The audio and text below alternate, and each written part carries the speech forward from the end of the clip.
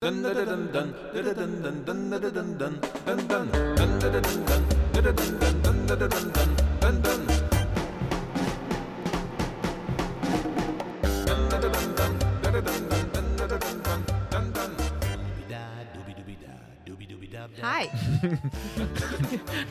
Hey everyone. Okay.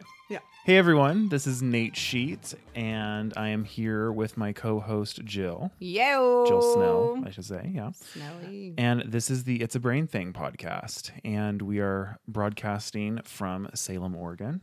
You guys, Salem's so good. Salem's nice. I'm obsessed with it. I can't even tell you enough. Yeah. Salem's a cool town. And today we are going to be talking a little bit more in depth about the river visual that we talked about before. So in a previous episode, we had talked about, this need to visualize problem solving for people with fetal alcohol or kids or, anybody really. But we don't want to just be talking about things. We want to be visualizing things. So Jill, you had mentioned the river. Yeah. And we made a visual. So the visual will be released to you all with the episode. It will be a PDF document that you kind of cut pieces out of and then laminate. If you want to laminate them, you don't have to. You can just print them off. But we're going to walk you through that today and how this can be helpful in problem solving challenges or behaviors and more than just a verbal way. So Jill, do you want to remind everybody how this came to be? Because this is really your idea. Yeah. I just felt like with both my girls, they have my middle daughter has a body barrier, and then our oldest, who I talk about on this jam, she has the brain barriers, and I kept noticing with them that they felt really out of control with their bodies and their brains, and just feeling like they had no way to overcome or no way to feel better and to get better. And so I wanted to really create a visual support for them that they could see that there are ways, and that every time we travel down making a certain decision or doing a different thing, that they are creating these incredible neuron pathways. And being able to explain neurology to a child's really hard, but putting it into a super funky river with cool barriers and boats. Yeah. It's definitely their jam. Totally. And so this is really a part of talking to a person about their disability if they have fetal alcohol. And, people... Or any disability. Yeah. Or any barrier. Any barrier, exactly. And we're going to talk about that because this can be applicable really to everybody or kids without disabilities. But just being really frank, here is one of your issues. Let's talk about what is impulsivity. Like, we talk about it as their team, me as the behavior consultant, the parent, the counselor, the therapist, the whoever. We talk about it, but what do we ever explain what is impulsivity to the person themselves? Maybe like at least knowing what that is can help them to kind of see like where they could be moving toward. Exactly. Name it to tame it. Name it to tame it. That's the term that we've been using. So we are going to go through kind of the visual. So when you open up the PDF, you're going to see the introduction. There's going to be some information there. And with these first few pages, you just cut out whatever you want. So I like laminating visuals personally. Lamination and Velcro are your best friends. Buy it in bulk. So the directions are kind of just with everything that you would be cutting. So you would choose one of the boats, and on the visual, that's the river, you'll see that you're going to move from right to left when you're kind of discussing this. So the first page of visuals are just a bunch of... Left to right. No, they're move right to left. Oh, okay. Right to left? Yeah. For real? See how the boats are facing. Oh. They're going to move from right to left. You just shocked my entire world, Nate. I actually switched the position of the boat so they would be uniform. Yeah. I thought of this. You did. And note how the bear is facing to the left I'm to gonna face the boat. I'm going to have to process through these changes. I'm used to Sharpies, you guys. He's incredibly, you're going to just adore these visuals, you guys. They're gorgeous. They're amazing. I did all of my supports with Sharpies. So. Right, and you don't have to print a visual. You can use whatever you want, really. No, but these are rad. Yeah. These are rad. I'm just going to have to process through it, but it'll be good. Right, yeah. It'll be good. But there are directions. Yeah, The first page of visuals is the obstacles page. So as we're talking with somebody about a behavior they're having or a goal they're not reaching, this is often referred to in collaborative problem solving as having you're having a plan B conversation to identify a concern or a problem. So these obstacles, you choose an obstacle visual, or the person would ideally, and then you can talk about whatever it is. And so for our kids with FASD, you're only going to want to be talking, at least to start off with one obstacle at a time. There's a bunch of visuals to choose from, but we don't want to overload them. So if we identify a goal or a behavior that we want to work on, we want to then identify the obstacle to making that happen or preventing it. So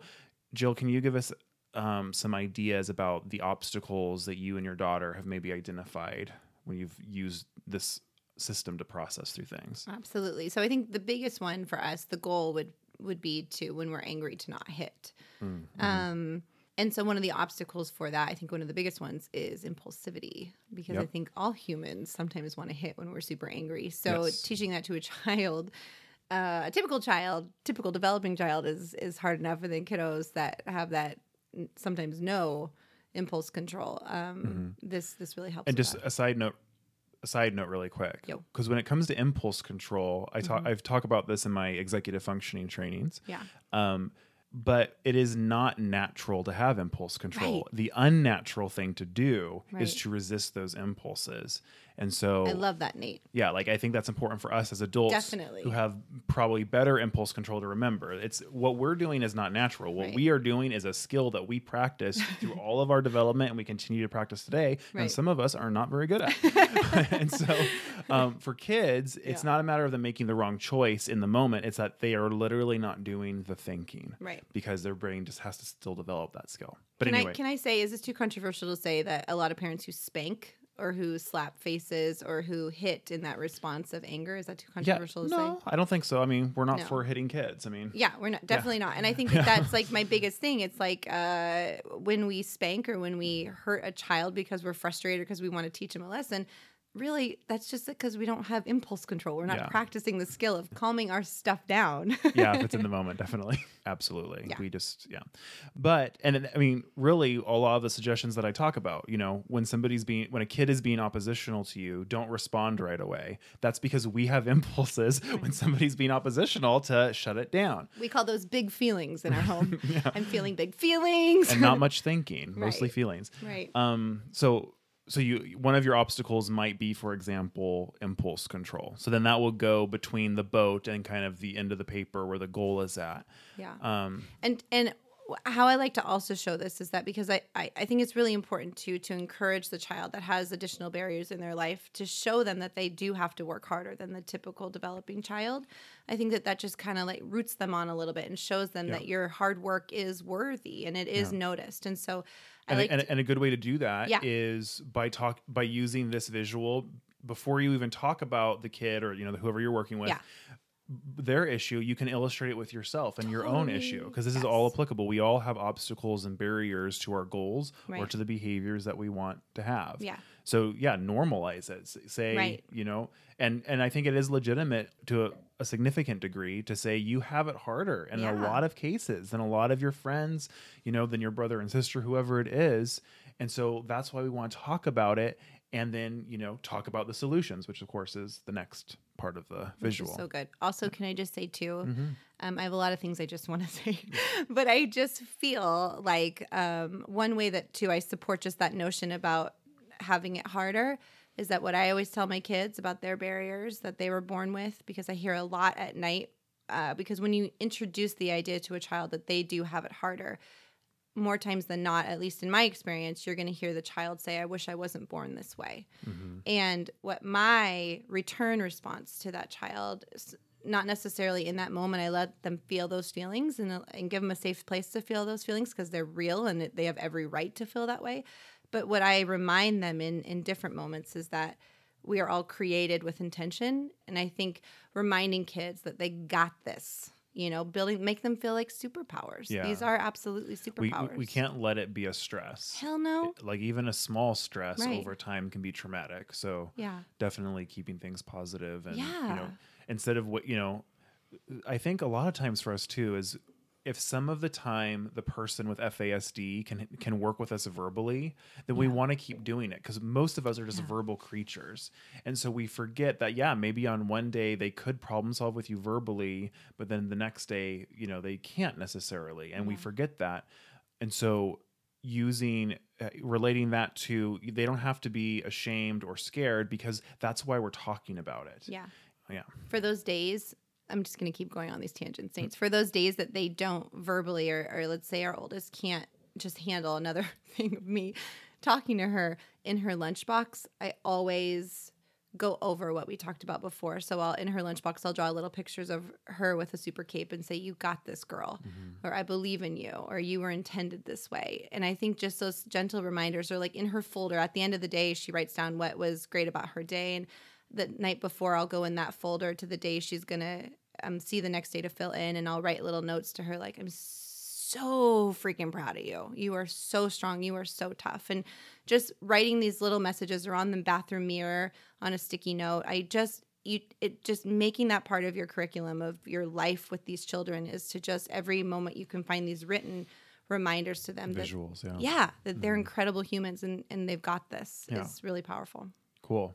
We can get back to the focus. It's all related to visuals. So right. Then we have our supports page. And so there's a bunch of images there just to kind of guide you through, okay, we have an obstacle. So then what is the support to that obstacle? And of course, we have some examples on the visual itself, but to impulsivity, there's several things. So maybe one support could be, me as the parent, I'm going to give you extra time to think. Right. And so that they know why we're doing what we're doing. For impulsivity, there's a bunch of things you can do. You can maybe one support would be they want to try using an organizer. And maybe that will help them stay focused, or they want to make a visual that will remind them or put a reminder on their phone or whatever it is. Something that we do at home that I think has been clicking with our oldest recently is when she's getting really angry, I'll say tummy, tummy, tummy. And it's a safe word for her. And she knows we practice yoga, and she's a really big yogi now. And it just is a reminder for her to put her hand on her tummy and to feel that anger or that stress and just focus on that for a second. And it's been really, really helpful the last couple months with her of just putting her hand on her tummy. And that it kind of just disarms her for a second. So that's a support. It's just a safe word. Right. So then if we're talking about this with her, we have our obstacle, which is, impulsivity, because she doesn't want to hit. The goal is not hitting. And then the support would be how you prompt her. So, I'll say tummy to you. Okay. But here's a question, Nate. Yeah. This is something I'm still working on because a lot of days we've had anxiety's been driving her for the last few months. It's been real intense at home. And so it's been sight and sound. I'm always within sight and sound of her so that I am doing most of the supports. What can I be doing for her that can trigger her own self in that impulse moment? Because I think that's really hard for her is when she's feeling that and I'm not there to stop her. Right. Well, practicing. And so you being there to verbally remind her is a way of practicing, but then can we move to the nonverbal? Can we give a different kind of signal? I've encouraged some clients to make a bracelet, and then so they go to a jewelry store, they make the bracelet or they buy a bracelet, whatever it is, and then they're wearing it, and then we have a signal that whenever we as their parents or caregivers touched that means we want them to stop and think. We recently made a video about making a stop and think plan, and one of the prompts is tapping on something that they're wearing, right? Okay. But then with that bracelet in this particular case, when they're at school and we aren't around to tap it, at least they have that bracelet on. Okay. And so at different times of the day, maybe we can hope that they'll start to see that bracelet and actually think about that a little. Okay. And with impulse control in particular, that's not what this episode's about, but with that particular skill, that's something that's going to improve as a person gets older and their brain keeps developing. For sure. So sometimes it's really a matter of doing some of these supports, but also just waiting for their brain to, build on itself a little bit. And prevention, right? Yeah. And not letting it get stressful. That's the other thing is when we allow situations to get stressful, some situations will be stressful. There's nothing we can do. But then there are things that if we could adjust our expectations as parents or caregivers, nobody would stress out. And then we would be able to use this system, this visual system, or some other kind of proactive plan or conversation to address what's going on. I think what you just said there is one of the key terms is adjust our expectations. And I think we should say that every single episode because that's such a powerful reminder that we and our brains and our thinking we can have all the supports in the world, but when we don't adjust our own expectations and our own stuff, our own baggage, That's the most important bit. And with fetal alcohol, there's no option. You have to adjust your expectations. Yeah. There's no option. Yeah. So. Totally. Hi, guys. Hi. Guys, this is super stressful for me because Nate for a couple weeks has been asking me to do the outro, and anything structured or intense I get way nervous about, and it makes me feel super uncomfortable, and I turn red and want to go away. But today I'm choosing courage and I'm going to do it. So allow me to proceed to the outro. Mm-hmm. Hey guys, thanks so much for for listening to our episode about the river. This has been Jill Snell coming to you from Salem, Oregon with her co-host, Nate Sheets. Thanks, everyone. Yeah. Thanks so much, guys. Guys, also, I just want to say, legit, you're kicking ass. No, that's swearing. I'm not allowed to swear. You guys are doing awesome. I'm so proud of you. You've got this. Dun, dun, dun, dun, dun, dun,